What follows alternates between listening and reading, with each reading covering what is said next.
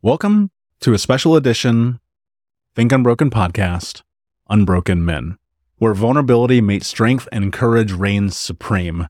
Join me, Michael Unbroken, on a transformative journey that explores the stories of remarkable men who have faced adversity, conquered challenges, and emerged stronger than ever. In each episode, I have candid and heart-to-heart conversations with inspiring men who share their personal journeys of resilience, self-discovery, and growth. Discover the untold stories of triumph, vulnerability, and resilience that shapes the lives of these extraordinary men. Learn more about becoming an unbroken man at www.unbrokenmen.com. And let's get into the show. Hey, what is up, brothers? Hope that you're doing well. I'm excited for another episode with my guy, Pedro Jerez, amazing entrepreneur, business owner, world traveler, a man that I met in just a most random circumstance who happens to share my birthday. Who's wild. Who's first time ever, by the way. Yeah, same for me. Also a very interesting October 7th. Who's also traveled, very worldly human being, and has an energy that if you were sitting across from him, it's palatable in this way that you feel his masculine strength, which probably, I don't know where it comes from, but we're going to find out. Pedro, thanks for coming and being part of the Unbroken Men podcast, brother. Thanks for having me, man. Yeah, I'm excited. Yeah, no, I appreciate you. I want to start off with this. Take me back. You grew up in the Bronx, grew up in New York City, parents from the DR, Dominican Republic. What was childhood like for you? Yeah. My idea of fun growing up was I grew up, me and my three sisters. We had 3 twin beds, and we lived on 182nd Street in the Bronx, across the street from the Bronx Zoo.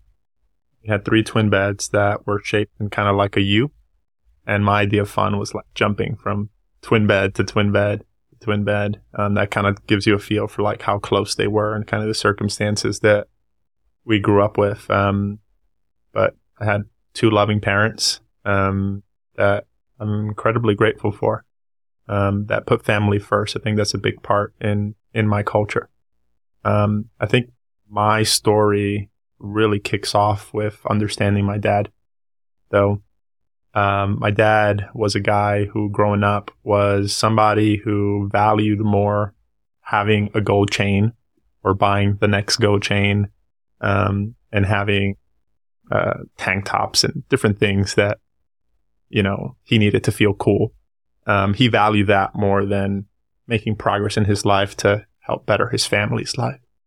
And he was a cab driver when they migrated, my mom and my dad, from Dominican Republic to New York City in the Bronx.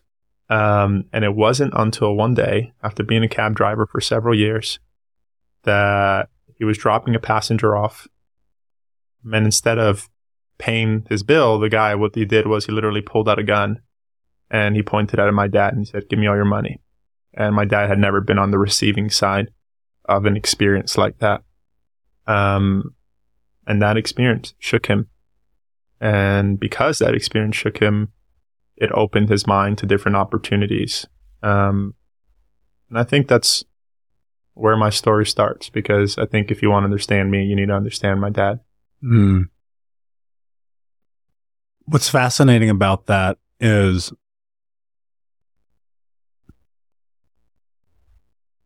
life can be over in the blink of an eye, and I can't imagine what must have went through his head in that moment, right? His wife, children, you, right? What changed when he came home? You said, to understand me, you have to understand him. What was different? Well, I was just a newborn at the time. But knowing my mom, I know that my mom was encouraging him to be better because they had a family.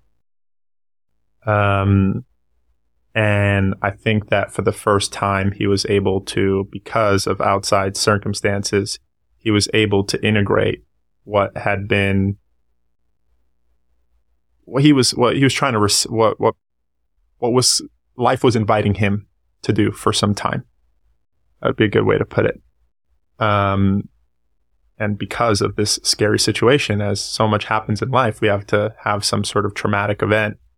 I wish it wasn't that way. I know it's definitely not been my story. God bless you if that's been your story. Like, it just has not been my reality. But because of that, that's what changed. And then so as life brought gifts, which in his particular case was a friend of his from Dominican Republic found this network marketing opportunity of all things, and brought it to him. He doesn't speak a lick of English to this day. And so that was an interesting opportunity of how he can better his life. There was a roadmap. And I think that had that not happened, he would have never said yes to that. And especially when they were encouraging him to do things like read books and listen to audio cassette tapes about personal development and stuff like that. So I'll just say this other thing. What changed was that what he was giving his attention to radically shifted, where it wasn't like hanging out with the same people. Now it was listening to audiobooks, listening to cassette tapes. And we had this little yellow car. We called it the Bumblebee. And we had no idea if this thing was going to turn on. The thing was so old and so rusty. I kid you not, that if you opened the door, it made this sound like that kind of sound. And then when you got in, hopefully it turned on. And if it turned on, there's one thing my dad was religious about, which was putting those personal development cassette tapes inside. And I was a young boy at the time, 3 years old, if that. And I would immediately switch it to the radio because I didn't want to listen to it. And I'll never forget what my dad said. And he would hold this standard and this belief and this boundary, which was, when it's your car, you get to decide what we listen to. That was his commitment. And that would have never been there if this event didn't happen in his life, in my opinion. Yeah, it makes me oddly think about when I'm driving. I'm like, don't touch my radio. Just don't. I'm driving. You want to drive? Well, listen to what you want to listen to. And I'm very adamant in the podcast and the personal development road trip music, if you will. Yeah, that's fascinating. And you look at those moments in life, and we're all faced with a decision to make about who it is we choose to be as men. Because that day, that same experience happened to another man in a very similar situation, especially in a city the size of New York. Like, that's not uncommon. You know this, I know this. And then you're faced with, what are you going to do about it? And then you have this moment where you opening the creaky yellow door and playing the cassette tape. And what I think is really interesting about you is, I know that you have like this love for personal development and Tony Robbins, right? And it's like, well, that came from somewhere. When I was growing up as a boy, because I didn't have that, right? Very opposite. No father, super abusive stepdad, drug addict mother. I moved towards men who were like Jay-Z at a very young age, and men that I saw in movies and the way that they navigated the world. And so my obsession wasn't about doing anything of value, but more of like chasing money and women. And I think that there is a plus side to indoctrination, right? And I think that you might be a byproduct of that. Like, what happens to a 3-year-old who's listening to personal development? Yeah. Not only that, what happens to a 3-year-old when the male figure in your life decides to be a good role model in a particular area of life? Because just because somebody is a good role model in one area of life doesn't mean that they're a good role model in another. And so my dad was not a good husband. My dad was somebody who went on this entrepreneurship journey and came out the other side incredibly successful and does speak a lick of English. And I think from that perspective, he was my hero. He was the guy who catapulted me and helped me dream. I was already different. I was already weird. I was already thought like this. But he showed me it was possible. If somebody who doesn't speak a lick of English can move his family from the Dominican Republic to the Bronx and start off as a cab driver and create something incredible financially for himself, like, what excuse do I have?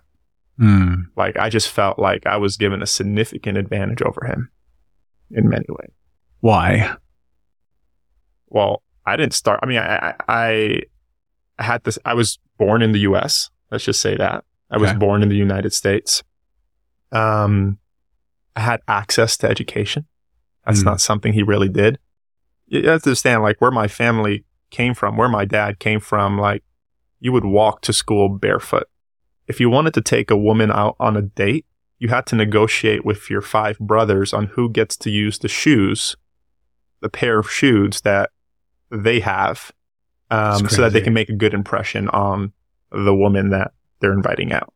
Like, that's the circumstances that my dad grew up with.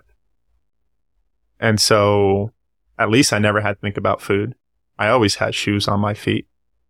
I wasn't well off, but like, never had to worry about my basic necessities, my basic human needs. That was taken care of for me. And for a human like me, though there were a lot of moments where I really felt I struggled internally with my own self-worth, my own beliefs, my own whatever, that's all even to this day, that's all I need. Just show me that it's possible. And I'm in the game. Put me in the game, coach. Yeah, dude, you know? I resonate with that like you wouldn't believe. There was, I grew up in the streets, right? I grew up having to do what I had to do to survive, breaking into houses, stealing cars, got kicked out of high school, got caught selling drugs.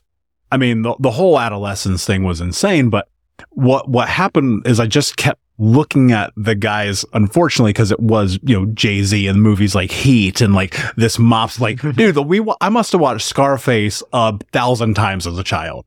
You know what I mean? Between Scarface and Rocky, those were my 2 favorite movies. So right on this one hand, I have this hero's journey. And on the other hand, you have the demise of manhood. And it was like, I felt like I could do it. And then I started losing friends and I started getting in more and more trouble. And then one day there was a shift where I was like, wait a second, what if I could do this legally?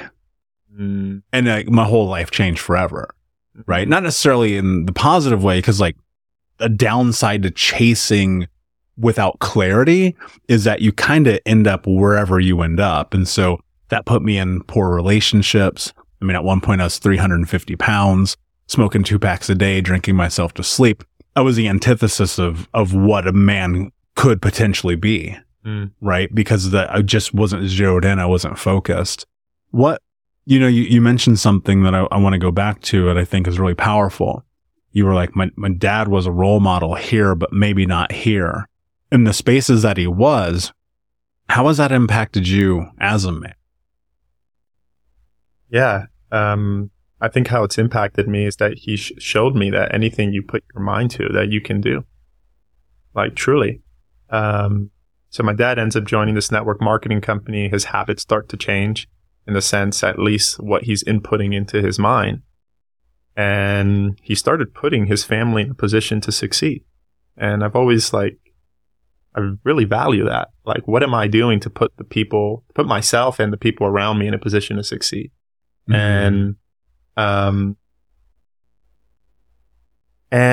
remember this moment very specifically. I was 5 years old and we're in Vegas right now. And he flew me and my sisters, my mom, down to Las Vegas. It was the company convention, annual company convention, happened at the MGM Grand. And I'm holding my dad's hands and there's like these lights and kind of a lot of people in a particular area. So he guides me in that direction, being the adult. And when we get there, what we find is the grand prize that the casino was advertising. And so it was $1 million in cash, in $10,000 stacks, and in $20 bills. Never seen that level of money in my life. Not where I come from. And I remember in that moment, I can feel my dad's hand, like squeezing my hand just a little bit stronger, and I squeeze his hand back because for whatever reason, I don't know why, but like I'm feeling excitement that he's feeling excited. And I remember looking at my dad and like just seeing the excitement that we shared in that moment. And I kid you not, had I not had that experience, my life would be very different, because in that moment, I look at my dad at 5 years old and I say, I'm going to be a millionaire at 5. And when we made it back home to New York City in the Bronx, I remember, like, this is all I can say. I was overly excited. I would tell everybody, my aunts, my uncles, my cousins, my friends at school, everybody. Like even the guy who used to bully me, I was like, one day, I'm going to, whatever, I just made a story about it. And that's how I justified being bullied. And my mom used to hear me say this to everybody. Of course, I'm around my mom. And she would say in Spanish, cállate la boca, which basically means shut your effing mouth. Right. And what she would go on to say. You can say on this podcast. Okay, cool. Cool. She would say, shut your mouth. And the reason why she would say that is because she said, God forbid somebody actually thinks that we have money. But had I not had that experience, had my dad life's journey had not guided him to that particular casino in that moment, I would have never had that experience. And that experience drove my life in a really powerful way, but also in a way that took me a lot of time to heal from once I made that reality possible and real, and then realizing that it wasn't everything that I thought it would be. Yeah. Never is it? And we when you grow up like we grew up, now obviously very different backgrounds, but I assume a lot of the same interactions with people, right? Think small, sit in the back, don't make any noise, be humble, don't shine. And, I experienced a tremendous amount of bullying being light-skinned, biracial, and I'm sure you probably, because of your skin tone and your hair, followed suit in that, and or whatever reasons, if you can care to get into. But I remember distinctly being a kid, there was, God, what was that little boy band name? It was like these three little white boys. One of them played drum, Hanson. So these kids were like in a band of a family band when they were in the 90s. They had that song Mbop, right? Everybody remembers that. It was like probably one of the arguably biggest one-hit wonders in the history of ever. And I remember one time I was telling these kids, I was like, I'm going to be a rock star one day. And like, Pedro, it's like the one thing I've only ever wanted to do. It's like, I'm going to be a rock star. And these kids be like, you're not going to be, you suck, whatever, blah, blah, blah. And I'd be like, watch one day. Fast forward where I'm at now, decades later, I don't play an instrument, but I definitely stand in front of 10,000 people singing at the top of my lungs. My voice tenor is very different than something that'd be melodic, but it also is like my words and my energy and my poetry coming out in front of these humans. And there's something powerful about resiliency and being able to go through that and just believing in yourself anyway. Dude, what's so crazy is, man, because I coach men, I coach women, I've coached thousands of people around the world over the course of almost a decade. And it's devastating how so many, we'll focus on men, obviously, because that's the context of this podcast, don't believe in themselves. Just don't think it's for them. Like they can't have the body, the money, the girl, whatever, or they get one and they lose the other. They'll have wealth, but their relationships and their health is terrible, right? And vice versa. What I experienced because I got so focused on money is it destroyed every other element of my life because I wanted to be a millionaire too. So by the time I was 25, I made $1 million and I was 350 pounds, smoking 2 packs a day, drinking myself to sleep. Wow. There was a price, right? Having direction with no purpose. What happened to you, right? So you chase the money. There's always a price to pay. I just know this to be true, right? Knowing success, knowing men of character, knowing that when I sit across a man like you, I know there is a price that you've paid to be who you are today. There's no way around it.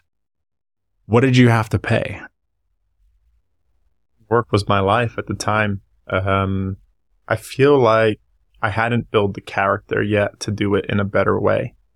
And so work was my life. I don't think I had many friends. At the time, I was making good money. And I was obsessed, was the reality. Like, literally, from the morning time I opened my eyes to the moment I went to bed, like, work was my life, and or personal development, working on myself in some way, shape, or form was my life. To put this in perspective, so I'm a college dropout. I went to school for literally a week, and then I walked out on a English class, which was boring as hell. And I was like, this is not for me. This is not going to get me to whatever story I was telling about myself at the time. And I walked out of this class. And so the way I educated myself was that I came back home. I had one credit card at the time. I wasn't making any money, but it was $750 limit on that credit card. And whatever reason, for reasons I can't explain, I decided to go on Amazon and literally max out my entire credit card for books. And I bought basically a bunch of highly rated personal, not cocaine or strippers. No, books. I kid you not, like personal development books, influence books, business books. And my mindset was that if there's a human being who's lived life and mastered this particular skill and or has wisdom from walking in life, and now they're putting it in a book that I can literally buy for under $20, like I was going to take them up on that offer all day, every day. And here's the craziest part about this. Like the craziest part about this is that before that moment, I didn't read books. For whatever reason, I just decided I'm going to read books now. So I went from somebody who doesn't read books at all. And this tells you a lot about my personality. I went from somebody who doesn't read books to literally maxing out my credit card for books. And what I would do is I would wake up in the morning. I would open the book, stoked that I had this book in front of me, broke as but like stoked that I was reading this book. My mom was waking up early to go to work. I was getting up before her, reading these books, stoke out my mind. And then she would come back from work 6, 7 p.m. to cook for us. I was still reading. And after a few days of this, she'll literally come up to me and say, like, your eyes are going to fall off. Now, keep in mind, this is the person who was trying to get me to read the whole time growing up. Of course. And now she was telling me to chill. Like, the irony in that's insane. But yeah, I was just obsessed. I was insanely obsessed. But that's what it takes, right? If you're stuck, do something different. You know, I look at anyone who's had a major transformative experience, it required a radical shift that took tremendous action and an investment in themselves. You know, and I tell people all the time, I'm like, if you can't afford a coaching program, if you can't afford to go to the library, if you can't afford to watch YouTube, because there's a payment for everything, time, effort, energy, money. Somehow you're paying for everything that you ever do, ever. Mm-hmm. There is an exchange. And some people are just too poor because they don't recognize the investment opportunity. And I have this theory. You might actually be a person who could back this up other than myself. I have this theory that for every $100 you invest in yourself, you'll make 1,000. Mm-hmm. I really, truly believe that. Yeah. Because I look at when I was at rock bottom, right? So I'm 26 and my girlfriend and I were in the process of breaking up. She found out I had about 17 other girlfriends. It was not good. It's funny now, but it wasn't funny then. You know, my little brother was like, dude, don't talk to me. Go off. You're not my brother. I was $50,000 in debt because I had failed tremendously at managing my money. And I was sitting in front of a business that was failing. And because I was an entrepreneur, you know how it is. Like, you got to go find a way to make it happen. And one day this ad pops up for a Brendan Burchard course. And I'm like, this is literally the first thing I said. I go, what is this white guy going to teach me? That's real. It is real. And like, if you know Brendan, he's like the whitest white guy. He just is. He's amazing. I've met him. He's phenomenal. He's my first mentor. He just is. And I bought his course. It was like some intro to whatever the other things that he does is. And it was $50. Dude, I was so broke. I was 50 grand in debt. There was no money. I had nothing. And I was like, well, what's another $50? And that's the equivalent in my head to what you did with $750. Yeah. Well, the story doesn't stop there. Like, I want to also say that I had the safety of like living with my mother. You know, at the time I was like 18 years old. So I would say that helped. So that allowed me to take a lot bigger risk. I will say I haven't lost my appetite for risk. If anything, I take bigger risk now, but just to put this in context, before I had money, so my dad, he would give me money to make sure that I was eating every single day.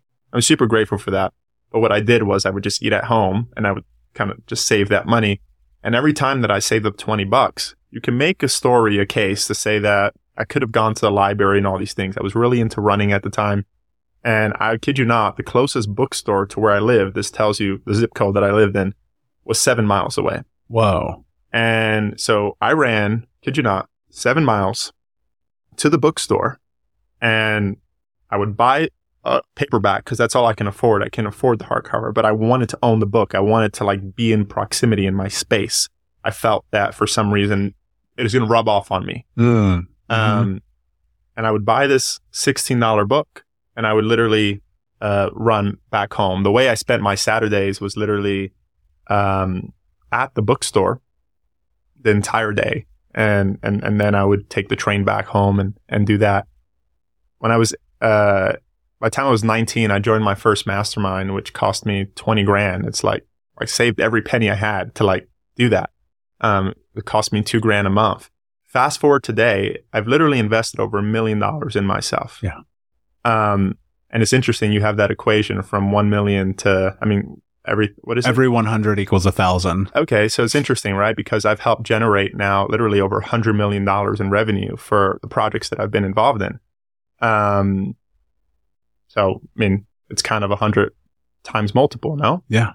That's what I think it is. Truly. And like you, growing up, you couldn't pay me to read a book as a kid unless it was a book that I wanted to read. So I will say this. I've always been studious in reading. I was a kid who would skip school and go to the library. Yeah. There was a library class that I got an elective in high school, and I would go to the library, which is weird because on this one hand, I'm playing 4 sports, right? I'm selling drugs on the side, but I'm reading all these books. I'm reading biographies. I'm learning about people who changed the world. And I'm just, what it was? I remember just being the world is so dark. My world is so dark. Yeah. Nothing. Getting evicted, no water, stealing food, government food stamps, grandma's in a coma. It was just the craziest stuff. But dude, I could go read these books and I could read about rock stars and politicians and presidents and world leaders and pilots and astronauts and the people who did just the most incredible things in the world. And it was just I can do incredible things. And it was just that being pointed so clearly into I was brainwashing myself. And to be around these kids who would be dude, you're weird. How are you playing these sports, but you walk around reading these books all day? And I'm because there's something in the secrets inside of here. Yeah. When you came to the studio tonight, the first thing you pointed was the little bit of library I have here. Yeah. A small portion of the thousands of books on my phone. Right? Yeah. Most of which I've consumed. And I'm with you. It's if you can create that space, if you can educate yourself, all the gold's in there. But the hard part is it's the belief, and this is my opinion, right? Because you look at me now, I'm not 350 pounds. I don't smoke 2 packs a day. I'm not 50 grand in debt. I don't have a girlfriend, but if I did, I definitely wouldn't be cheating on her, right? All of these things that have shifted in me. It came from the action. It came from the doing. Most people, they hear $2,000 a month mastermind. They go, you're out of your mind. So why did you do it? Why do all of that? Why do any of this, right? Because as a guy and you're a handsome dude, you can go around, you could probably just hang out, bang chicks all day, work some corporate job, whatever, right? Let's call it what it is. I don't ever want to sugarcoat anything. Why do you have an obsession to be better? What's the point? I think it's just always something I've had in me. I wish I can say that I did something.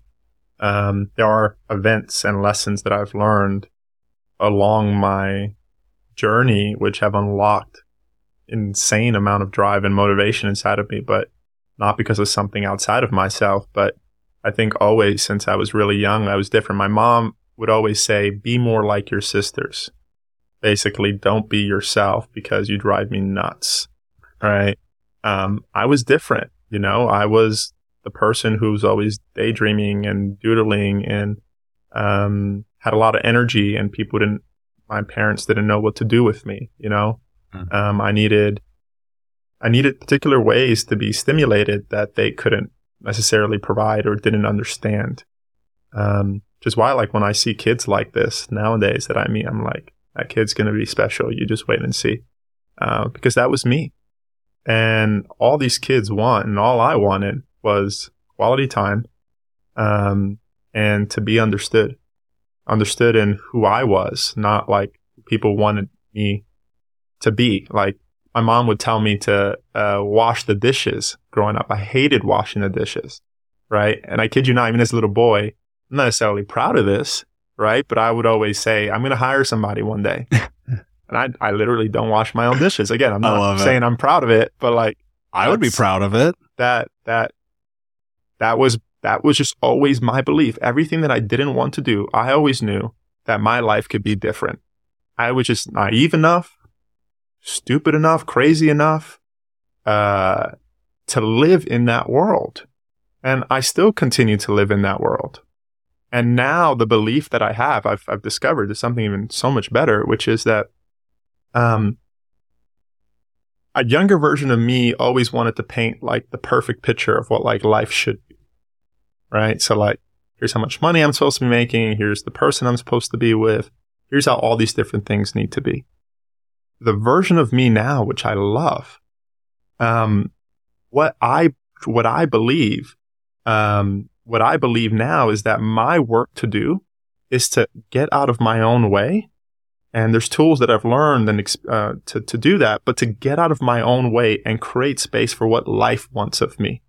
And what life wants of me, my experience has been that it's so much bigger than anything that my mind can fathom in all of the areas of my life. And I would say that that's kind of what shifted and changed in me and how I operate now versus this younger, less developed version of myself that had less character. Is there a connection for you to God, to the universe, spirit? Like, do you feel connected to a higher power that if you did fail, you'd be good?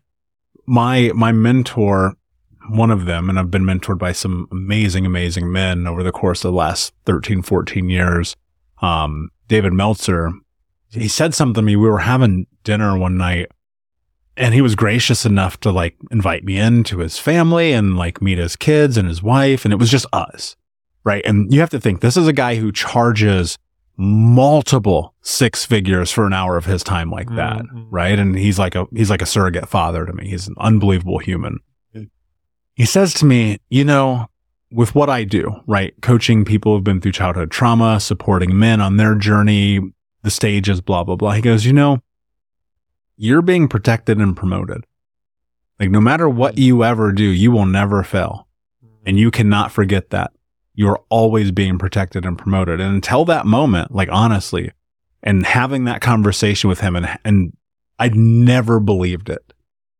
So success for me has always been like white knuckling. Like, no, I'm gotta hold on to this, man. And I failed. I've closed businesses. I've lost millions of dollars. Like, I've definitely played the entrepreneur game. And in that moment, it gave me some freedom. Like this really powerful thing of being like, yeah, you know what, man? I'm not in debt. I'm not in jail. I'm not dead. I am not in debt. I live a pretty great lifestyle. I have amazing friends. I'm in good health. I must be protected and promoted. And so for you, what I'm curious about is like, what's your connection? Do you feel connected to source, whatever you may call it? And does that support you in your ability to take these big risks as a man? Yeah. So I've also lost, a lot similar to your story, but it's interesting because, so I start with that story of me at 5 years old and looking at my dad and I say, I'm going to be a millionaire. Right. And so what happened was that I was in a place in my life where I convinced myself that the reason I wasn't happier was because I wasn't more successful. So I was like, I'm going to go and make this thing real. And I started doing these events, teaching people certain wisdoms that I felt I had acquired up to that moment in my life. And each of these events I would do have 200 or 250 people in different cities that I would do it in. And so My dad lives in New York, or he lived in New York, I should say. And so he gets invited to this event. And at the end of the event, and you'll see where we're going with this, I have everybody standing in a circle around this hotel ballroom with beautiful chandeliers. And I'm asking them to basically share, their top takeaways from the event. And beautiful things are being shared. And my dad's witnessing all of this. And at one point, I look over to the entrance of the ballroom where I knew he was standing, and I see tears coming down his face. And what was so significant about that moment was that I had never seen that man ever in my life shed a tear. And it was also the manifestation of that moment when I was 5 years old of making the money, but there was actually a bigger driver, which was making my dad proud, which is why my whole life my dad was my hero. Now, what's really interesting about that was that I decided, let me just say this. After that, I felt like I did it. I did the thing that I set out to do, and I felt high and ecstatic and incredible in that moment. And I remember going to bed next day and waking up, and the first thought that crossed my mind was, now what? And that was the single most confusing thought I've ever had in my entire life. Because this was the thing that was supposed to make me happy, but it actually did the opposite. It took me down a spiral of feeling lost. And after a few days of this, without answers in sight for me, and not really having role models to turn to, I just decided to shut it down. I just shut the business down. And what I decided to do was actually fly to Koh Phangan in Thailand. And there, I was given the greatest gift of my life. So one day I'm just sitting at a cafe. And while I'm sitting at this cafe, it's raining outside. It's rainy season. And the whole entire cafe is full. But there's 2 seats available right in front of me. And this couple walks in. And the guy specifically says, "Hey, can we sit here? The rest of the cafe is full." And I'm like, "Sure." And the next thing out of his mouth is like, "It looks like you're working on something important." And I was like, "Yeah." And then so we started having a chat. I told him a little bit about myself and my background. And I get really curious about him. And I say, "Well, what do you do?" And I'll never forget his response. And I think you'll resonate with this. He said, "I help people who are ready to wake up. Wake up." And this was so far out of anything I ever been exposed to in my life, that I was like, "What do you mean? What does that even mean?" And I will never forget his next response. It was, "It's kind of like the next level from where you're at now." Now, my high achiever said, "Tell me more." Like, what do you mean it's the next level? Like, I'm supposed to be, be doing the thing, which is the next level. And so there's something more. And so it really piqued my interest. And I would never forget how he ended the conversation, which was like, "Hey, if you ever need anything, just reach out." And at the time I was in a toxic relationship, which showed me all of my fears. And I think so much of what made me successful is like controlling circumstances, life situations. And in this relationship, I couldn't do any of that.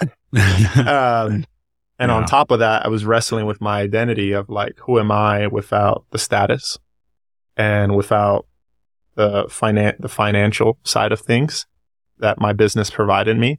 And what am I going to do next? And the combination of those 2 to 3 things, literally, I'm in the most beautiful beach. You've walked there before. Mm-hmm. I'm in the middle of one of the most beautiful beaches in the world. And remember just feeling insanely lost.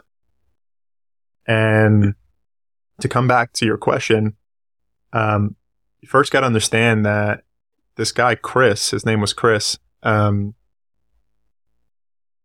like I wanted to take my own life in this freaking insanely beautiful place. Like, that was the moment where I knew I needed to reach out to somebody. And I had to remember what Chris had shared with me. He said, "If you ever need help, just reach out. You need support," something like that. So I literally reached out. And what Chris did for me was he taught me little by little how everything that was causing me pain and that I wanted to change, because always the solution was outside of me, of course, right? He showed me how it was all my own crap, which was a really hard pill to swallow, which I fought him on again and again. And he helped me drop into what I was feeling, and little by little, over time, start to unpeel these things and let go of these things. And as I started to let go of these things, like heal. Hey, Unbroken Nation, we'll be right back to the show, but I wanted to let you know that you can grab a copy of my first book, Think Unbroken, Understanding and Overcoming Childhood Trauma, for free. If you go to book.thinkunbroken.com, you can download the PDF ebook version of the book and get everything that I know about the baseline of healing trauma for free, downloaded to your email right now. Just go to book.thinkunbroken.com to download your copy of Think Unbroken, Understanding and Overcoming Childhood Trauma for a PDF for your phone. Again, that is book.thinkunbroken.com. And arrive at a place where I didn't need to control any situations, where I didn't need the financial status, that I didn't need the status from my peers to feel full within myself. And so then what I learned from there was that as I started to move into this way of being,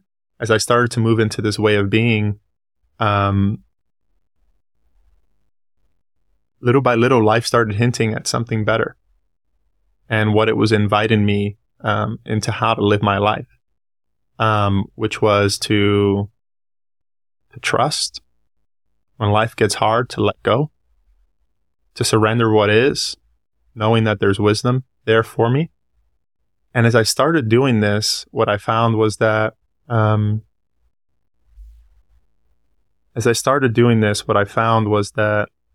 how taken care of I was. That life never let me down. That life never not took care of me.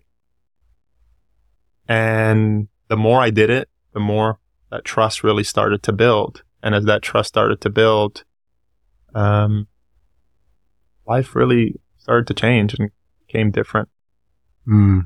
It's beautiful. And Koh Phangan is a magical place. And I actually resonate with that so much because this would have been 7 years ago. Dude, 7 years ago. Were we there at the same time? I think so. It sounds like We're going to have to find out. I sold everything that I owned. I really just started making money coaching, writing. I bought a one-way ticket to Chiang Mai. I just always wanted to go to Chiang Mai, and it was beautiful and it was fun. And I ended up going to Phuket, and I just within 24 hours I left. I was like, this is not where I'm supposed to be. Yeah. And someone was like, go to Koh Phangan. And I was like, well, okay. So I pop over to Koh Samui first, because obviously that's where the airport is. Yeah. And I take the ferry across to Koh Phangan.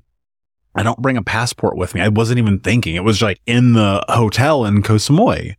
I couldn't get a motorbike. I couldn't do it. And I'm walking the island of Koh Phangan in the middle of, I guess this would have been October, and it's scorching hot during the day and it's monsoon at night, and you can see the storm coming in like over the ocean. And I was like, I have got to find a place to go hunker down. I have no food. I have nothing with me. I'm like, cause I was like, oh, it's a day trip. I'll go check out Koh Phangan. I'll come back to Koh Samui and find a hotel. Some amazing guy let me hop on the back of the bike, took me to this hotel. Storm comes in, a massive storm, unbelievable. Like it was one of those storms. I was like, this island might not be here in the kind of storms. Yeah. And it clears about 10 o'clock. I've not eaten all day. And I know that there's like one restaurant up the road, and I'm hoping that it's open. And I walk to the restaurant. It's probably like, I don't know, half a mile or so. And no one's in there. Then suddenly this woman from Amsterdam walks up and sits a couple of feet away from me. And we just have the most incredible conversation I've ever had. And it was about this, letting go and trusting and allowing. And like, it is cemented in my head. And she may listen to this. I won't call her out, but she changed my life in that moment. Fast forward a little bit. I decided to stay in Koh Phangan for a few months. And even though I was there, I never did a full moon party, by the way. I was just like, I don't want to. I never made one either. I was like, I don't want to. Like, party. I'm not here to party. I'm here to like do this other thing. So I'm like sitting on the beach and I'm writing this first book and I'm like hanging out with people and met some great folks. And one night I got to go back.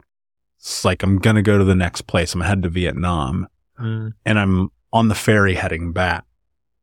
And the sun, you know how the sun sets in Thailand where it's just this dark rose color and pink and orange. And it's like, you've never seen anything. It's the northern lights of sunset.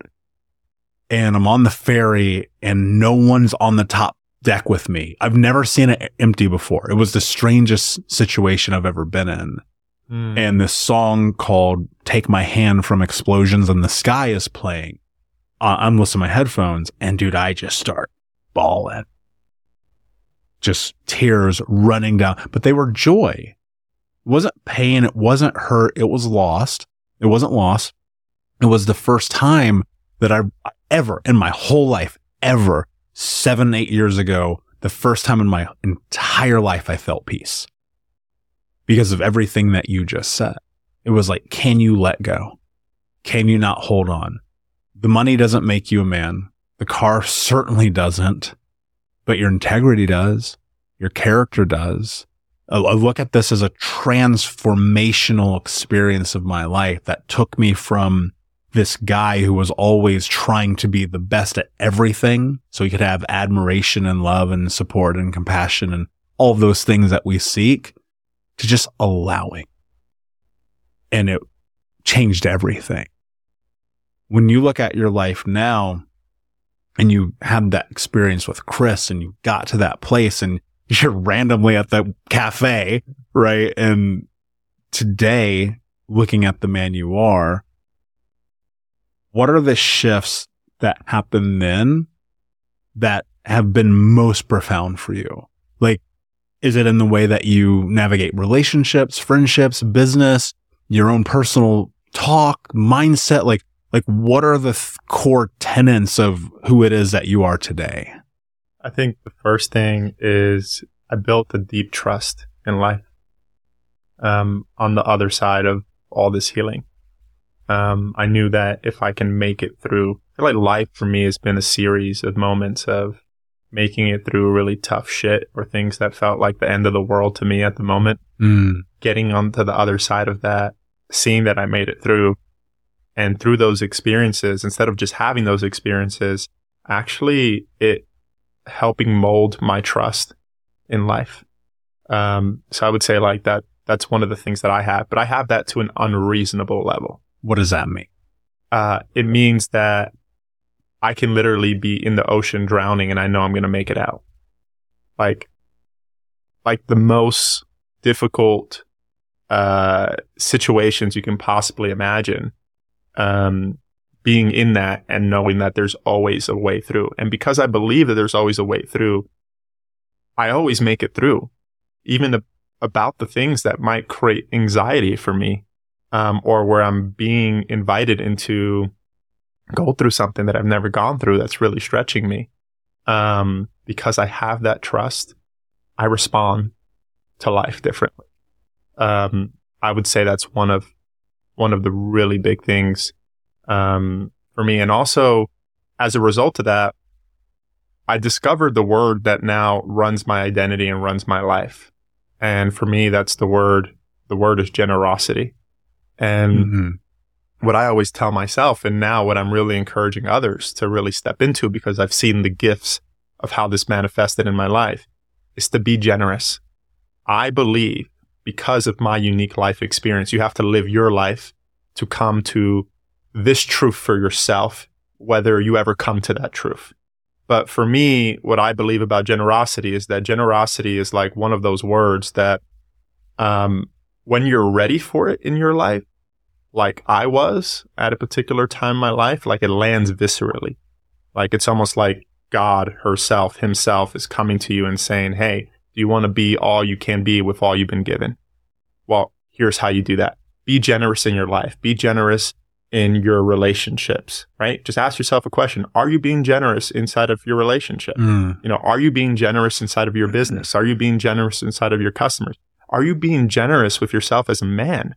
Well, what does it actually look like to be generous with yourself as a man? For me, I can answer that question selfishly. You got to be able to answer it for yourself. But for me, what that looks like is when life gets hard, to open up to that wider, like more.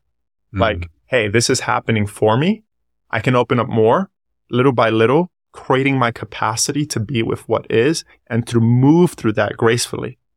And to move through that, there's that I experience in my life now, whether that's in my relationship or whether in business, that would have crushed me years ago. And now, like, I'm chilling, right? But you build that capacity. You build that capacity by choosing to be generous with emotions, by choosing to be generous with your healing, by choosing to be generous in your business and how you spend your money and how you give your time to others and how you serve others. For me, generosity, on the other side of generosity, is everything that I've ever wanted in my life. And what that is still revealing itself to me. But I know, like, as long as I keep showing up in that way, it will reveal itself to me in all the ways that I'm meant to be of service in this world. That's powerful. And you think about that, like, as I think about you saying that, I immediately just rewound to a relationship that I had that if I would have been more generous and not so focused on the business, that probably is the mother of my children. Dude, that's a big one, man. That's a big one. It's like something that I'm exploring right now for the first time, and like meeting somebody who can be that. And to really go there requires vulnerability. That's an example of generosity right there. True. To be generous as a man means to be generous with your vulnerability. If you want to know what scares out of me today, is leaning into that. Yeah. But I don't want to be that guy who looks back and like wishes to do things differently. Like, standards are so big in life. Like, you get what you tolerate. If you don't have the love you want, then how are you showing up in love? Yeah. Yeah, no, it's spot on. And I think for a lot of men, and I obviously include myself in this, that journey to love is incredibly difficult. Like, when I think about the 4 core pillars of unbroken men, it's courage, love, strength, and honor. And like, I see, like, I know automatically from a forward, obviously we'll touch this from a business perspective, but from a forward facing marketing perspective, the word love and the word man in the same sentence is a death sentence. However, I know one thing to be true. The men that understand the power of love for themselves, for others, for the world, for their partner, their family, their children, like, those are the guys who are going to win. Because I'm telling you, dude, when I was shut down, when I was a robot, when I was a recluse, when I was terrified of intimacy and I was chasing the bag, bro, my life sucked. And when I opened up and I shared intimately with my brothers and I cried and I talked to my sister and I healed the death of my mother from drugs and never meeting my father and losing my 3 best friends who got murdered and all of those things, and then stepping into deeply hard moments in intimate relationships with women, opening myself up to love for them, even in the moments where I'm like, I just want to get in the car, never talk to you again, because it's easier to walk away. You know this as well as I do. It's easier to walk away. But to sit in it and to do it with patience and grace, like, that's where you win. Yeah. Like, that's the game. Yeah. It's not only where you win, man, but that's where you build character. 100%. I think every man who has any sense of emotional intelligence and awareness is wise enough to acknowledge that women are gifts. For sure. In the lessons that they give us. And they're going to teach you lessons. In the character that we get to build by being in love. I don't know if you're familiar with Tantra, or people inside of your community are familiar with Tantra, but what I really resonate with in terms of the tantric path is that in yoga, you can be the person who like pushes away life and say, I'm just going to sit in a cave, I'm going to meditate, and this is how I'm going to reach enlightenment. But Tantra is one of those things that you deliberately choose to make money, build businesses, have a family, choose a partner, and you know it's going to be chaos and that it's going to challenge you and stretch you, but you do it anyways. And that's a choice. And what Tantra says is, how do we make that the sweetest, most beautiful piece of art that you've ever seen, and make magic out of that and make music out of that? Like, that requires generosity. And that's why it resonates with me.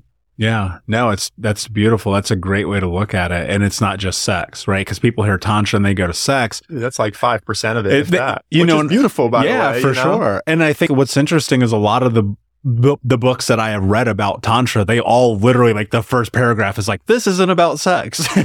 Literally. But somehow it's just like what everyone thinks it is. Well, I know that's poor marketing, right? But, you know, you look at it and I think you're spot on, man. And I encourage guys to be willing to like step into that level of vulnerability.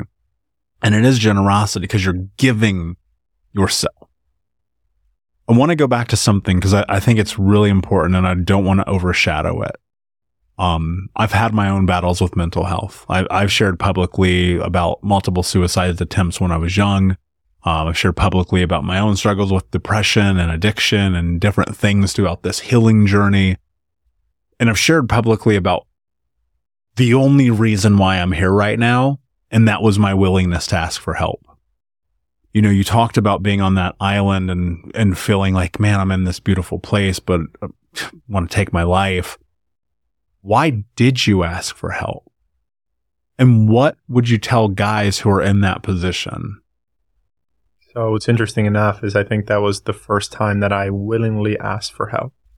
I'm not saying that there weren't other moments that people showed up for me, but it was the first time that I reached out to somebody and said, I want your help, and I wasn't in a good place.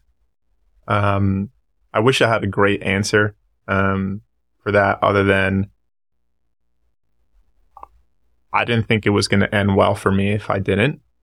And I really felt like I was in a place in my life where my back was against the wall and I really didn't know how to move through it. I felt lost. Like you expressed this beautiful sunset that you painted a little bit ago. And yeah, that was my reality, which is most people's dreams. And I was still feeling this way. And something that this man said was enough for me to have enough curiosity about it to want to know where that was going to go. And I think life is really just a series of moments of that. You know, something happens and you build a little bit of curiosity about it and you have the courage to lean into that and say yes to that. And then it ends up turning into this thing that you look back on and it's like the greatest gift. And I feel this is what this was for me. Like, I didn't know that this was going to turn out like this. Here's the part you don't know.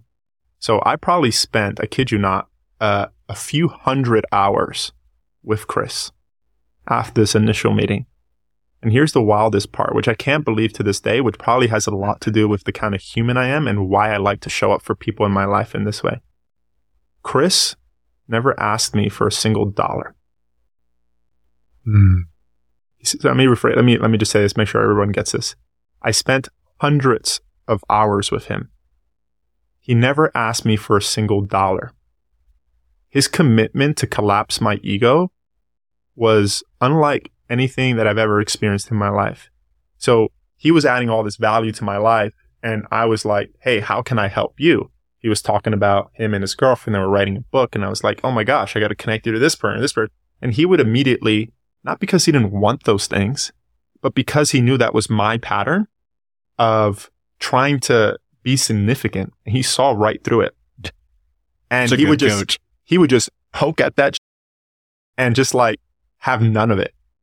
And he just shut it all down. Literally just shut it all down. And I would just be like, whoa, like, like, what is this, What am I supposed to do? How will you acknowledge me? Yeah, exactly. He saw this right here, and he would like just on the spot, he's like, he would call out my dad and like all these different things. And like, I didn't know Chris was supposed to be that person for me, but like, I'm so grateful. And one of the biggest things that I can encourage people to do is like, keep an open mind, because you have no freaking clue what gifts life has in store for you through the people that you meet in your life and or things that you come across. I had no clue that Chris would literally guide me. He was a guide. He guided me to the point where then I became my own guide. And honestly, I learned more from myself today than I do from anybody, because I trust myself now. I trust the lessons that are coming through me independent of any voice. I learn more from myself than anybody that I paid thousands of dollars from, if I have the courage to really receive the lessons and really listen to what life is saying. And I really feel, to the capacity that I've been able to do this, is what's been allowed me to be successful in other areas of life. And I think the greatest gift as a man, at least for me, is to look at yourself in the mirror and love what you see. Truth. Yeah, and if you don't, here's the catch 22. Here's the secret that people don't know. And if you can't look in the mirror and love yourself, do it anyway. There's one of the things I remind myself of every day, and it's, how do I appreciate myself as a man today? It's very simple. A very simple question. How can you just appreciate yourself? This is hard, bro. I don't know about you, man, but I didn't wake up and be like, today was going to be an easy day. I had to deal with problems, had to deal with issues, had to deal with the person I was seeing, being like, I don't think it's working. Had to deal with, I had to let somebody go. I had to, file bankruptcy in that business. I got a car accident over here. Like, somebody died over there. Like, life is gonna life. It just is. There's no way around it. And it's the thing that I always try to come back to, and I sit in it with like grace for myself, dude. I'm a nightmare most of the time. You know what I'm saying? Like, I'm okay with acknowledging that I'm a difficult person in my own right. I'm super rigid. I'm disciplined. Things need to be this way. Like you, like my dishes might sit there forever till the housekeeper comes. It's real, dude. It's real. And like, people are like, why can't you just do it? I'm like, because I don't want to. They don't get it. They don't get it. Like, I don't cook my own food. And, that's a byproduct. And, there's a whole nother conversation to be had around that. But in my moments, even when I'm made a huge mistake, even when I fall back on my morals and I break my character, because I have and I will, and you will too, and we all do. And even though we raise our standards, there's always that moment where you're still a human. Yeah. And it's like, in that moment, can you have grace for yourself? Yeah. Can you still have appreciation? And I think the reason why people can't have success, let me rephrase this. I think a reason that people don't have the amount of success that they're capable of having mentally, emotionally, physically, spiritually, sexually, financially is very simple, because they're holding themselves to measures that are absolutely unattainable, because instead of looking in the mirror, they're looking out the window. I agree with that. Just the one thing that I would add to that is that what are you holding yourself to a higher standard to?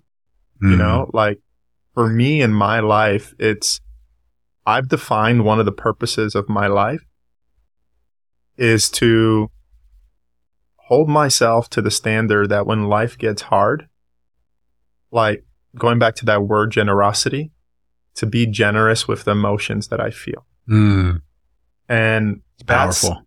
So instead of like standard to this impossible perfection, instead of trying to make it about like the outcome, for me, it's more about like, how can I hold myself to a high standard to how I respond, which is very different, because I know that this is the game.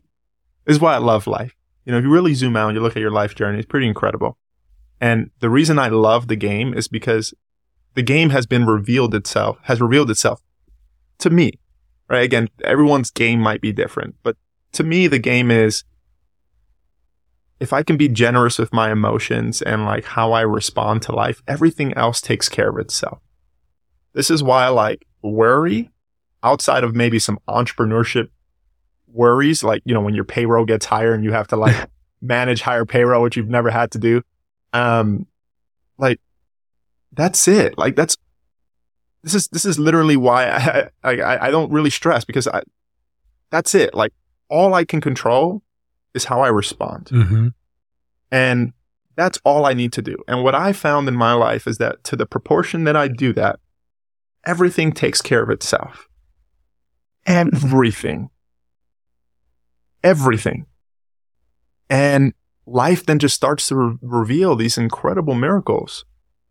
And starts to, I mean, all these things that I've been wanting to manifest all my life, like, life's not going to give you anything you're not ready for.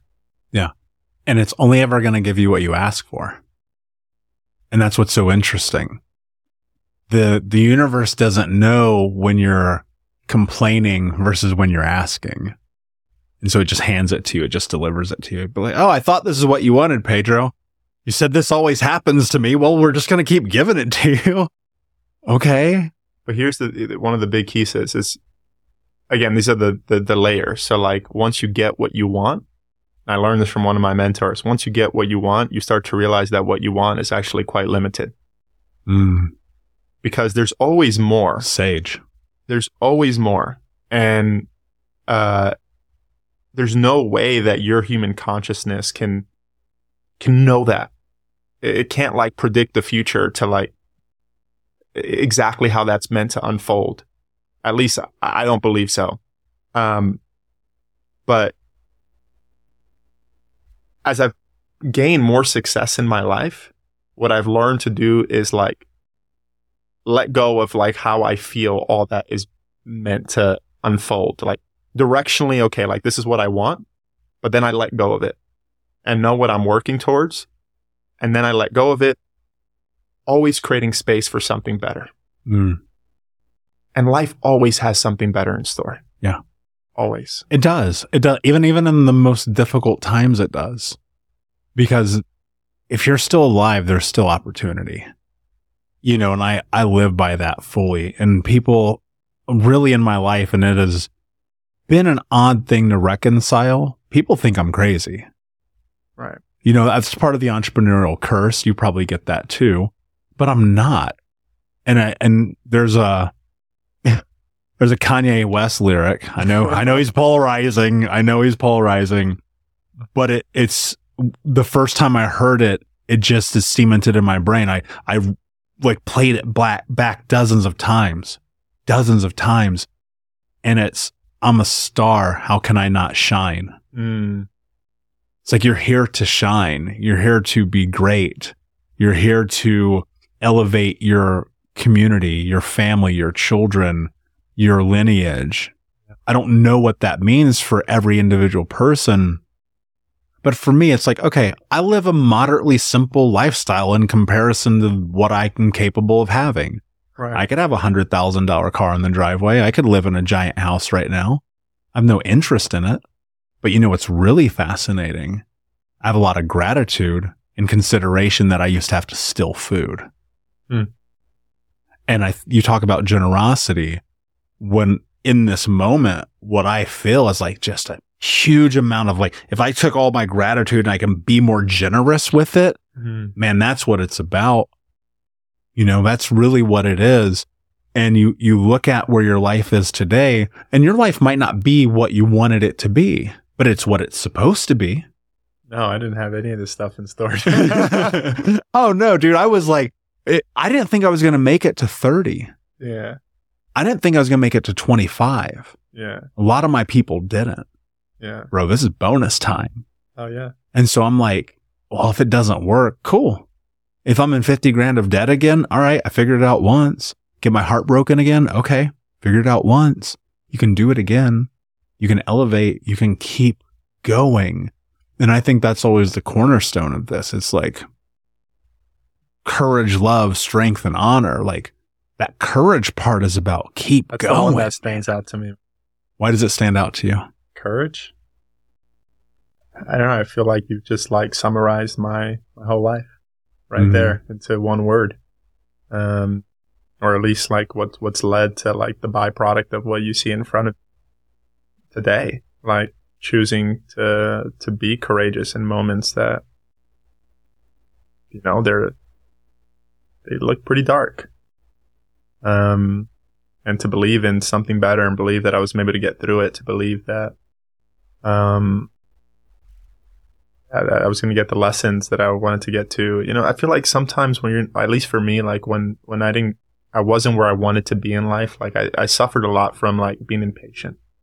And when life is not meeting my expectations, at least a younger version of myself, there lied all my suffering.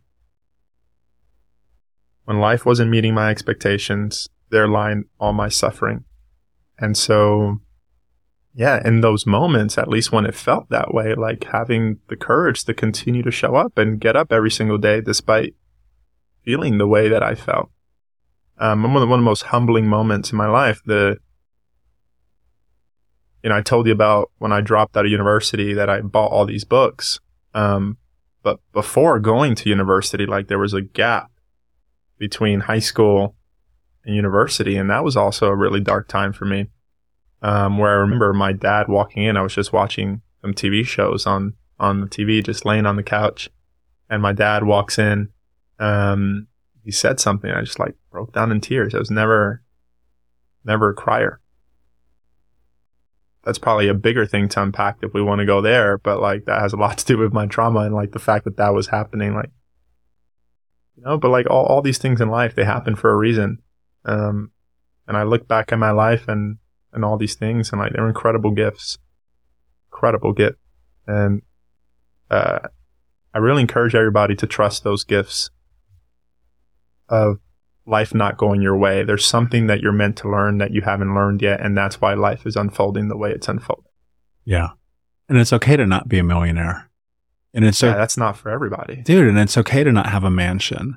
And it's okay to have a loving, healthy relationship. I'm just going to be true here, with a woman who isn't a supermodel.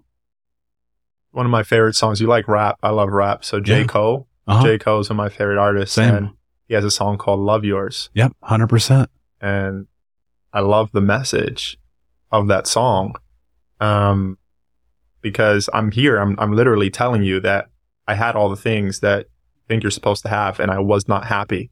And I would trade everything, literally, for the level of joy and fulfillment that I experienced in my life. I would. Like, I would not trade any money for the joy and fulfillment that I have in my life. And yeah, you might be able to listen and say like, oh, that's easy for you to say. Well, know that I didn't have anything. I had less than anything. And I feel that way. Yeah, I feel the same. And when I look at all the plane rides, being on Times Square billboards, best-selling book, award-winning podcast, award-winning speaker, all of these accolades, bro. You know what I take over all of that? A week ago when we had guys' dinner. Yeah. You know, I invite this group of incredible men out to dinner, my favorite restaurant. Yeah. I'll take that over all of it. Yeah. Same. Cause that, like, dude, I wish, like, if I could go back in time, I wouldn't be who I was. Cause obviously we can have that conversation. It's pointless. But if I could teach people anything, it's that the success will never bring you fulfillment. Ever. And, but look here, Pedro, you know, this is true, man. Nobody's going to hear this until they experience it. You and I, we've heard it. It did not stop us. Bro, when I was like 6, I might've been younger. I might've been 5. I remember distinctly my mother being like, don't touch the electrical socket. Like every mother tells their kids, right? You know what I did? Touch it. No, I went way beyond that. I put a fork in it. I got 100% shocked. Not electrocuted, but I was on the ground and the world went black for a second. That's wild, dude. It is wild, but that's me. Like, dude, I'm like, I'll jump off the building. You ready? And all of the things that I've ever garnered in this journey will never compare to 2 hours dinner with my closest friends. Will never compare to waking up next to the woman I love. It will never compare. It will never compare to hugging my brothers and saying, I'm sorry. And I wish men especially would stop. You need success to some capacity. Take care of your bills, take care of your family. You don't have to be an entrepreneur. I don't recommend this life for anyone. This is a hard road. Bro, you know how cool it'd be to just like go do the UPS, make $120 a year, come home, put my brown suit in the closet, hang out with my wife, watch TV all night. I entertain that sometimes, man. And it's like, but really what it's about is this idea of fulfillment. Has the idea of being a man who is fulfilled has got to be removed from the idea that success is fulfillment. Yeah. Couldn't agree more with that. Have the courage to live the life that's yours. Have the courage to live the life that's yours.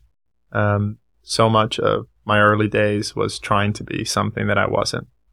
I'm grateful for that because I learned a lot of skills that I use to this day as a result of that. But when I started to experience that fulfillment was when I had the courage to say, I want my life to look like my life, which is scary because you don't know what the that is, right? Like, you sure don't. I'd rather my life look like that person's life. That looks pretty good. It's predictable. Yeah. It's predictable. It's safe.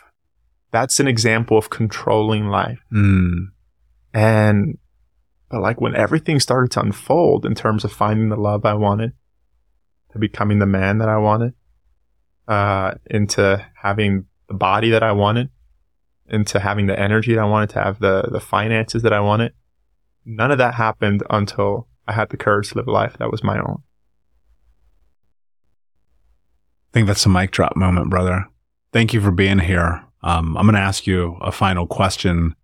But before I do that, I know you're elusive. You're a hard guy to find, but if people wanted to find you, is there a way that they could? Yeah. So, for a really long time, I kind of stayed away from the socials and all that stuff, and grateful I did that for the time that I did. But now I'm in a place in my life where like I want to share some of the things that we're talking about. Specifically for me, it's like related to business. You mentioned something earlier, just I want to circle back on, which was you said business and love, and I forget the exact word you used, but it's essentially something really negative associated to those two words coming together. And so much of what's led to any success that I've had is actually putting those two things together. And specifically what I'm really passionate about in my life now is not just people who want to grow businesses, but people who actually care about the people they serve and are actually more motivated about the impact that they're having in the world, knowing that the byproduct of that gets to be what gets to sit in their bank account and not the other way around. And so where I'll be kind of sharing content like this is going to be in a new brand that I'm launching called Business with Integrity. And that'll be at businesswithintegrity.com, and just having conversations that matter. People who feel called to that. I love that. It's necessary. It's so necessary. I mean, you know this as well as I do, that there are a tremendous number of people who are not living in integrity, charging people a lot of money for services that are not rendered. That's another conversation for another day. But I appreciate that. And I hope that I can support that in any way. So always let me know. My last question for you. What does it mean to you to be unbroken? Wasn't expecting this one. I think it comes back to like what we talked about here today, which is to be unbroken, I think, is just having the courage to continue to get back up, which for me looks like this trust in life that I'm talking about. Like we all want to present that we have it all figured out and we know what we're doing in this spinning globe. But the reality is, just like everybody who's listening, I'm figuring it out along the way as well. And, right now, this is my experience of life. This is the level of wisdom that has come through me. This is what I'm working on. I don't know what's next, and the same thing that I need to heal is literally the same thing that I need to step into my life's purpose, which is that trust, which is that generosity, which is to be generous. There's so much energy from that place, which is independent of any outside rewards. And that's what gets me up every single day and what has me so fired up. When you trust life, what happens is that you start to get downloads that feel like they're coming from the highest source, however you define that. And I think you're smiling because you get it, right? Some people might get it, some people might not, but let me try and break down this concept, which is when you create space for that in your life and when it's ready to come into your life and it comes to you, the way that I experience truth in my life is not through mental thoughts, but I feel it in my body. And when I feel it in my body, I don't need words. It doesn't come with words. I just know. I just know. And when I know, I receive it as Creator just whispered some shit in my ear. And when I get that download and have the courage to live into that, that's my motivation, and that doesn't require anything outside of myself. I think a lot gets to happen from that place, and feeling it just feels really expansive. So yeah, trusting life. That's what it looks like. I think everything lives on the other side of leaning in and being generous and trusting life. Lots possible from there. Beautifully said, my friend. Pedro, Jerez, thank you. Appreciate you, brother. Thank you so much for listening to Think Unbroken. Please share this episode with someone who could use it and help us move forward in our mission of ending generational trauma in our lifetime. And if you would, please take 5 seconds to pop on iTunes or Spotify, hit that 5-star, leave a review, and you can also reach out to us on social at Michael Unbroken or at Think Unbroken. And of course, you can check out our YouTube channel at Think Unbroken. Thank you for being a part of Unbroken Nation, my friends, and until next time, be unbroken.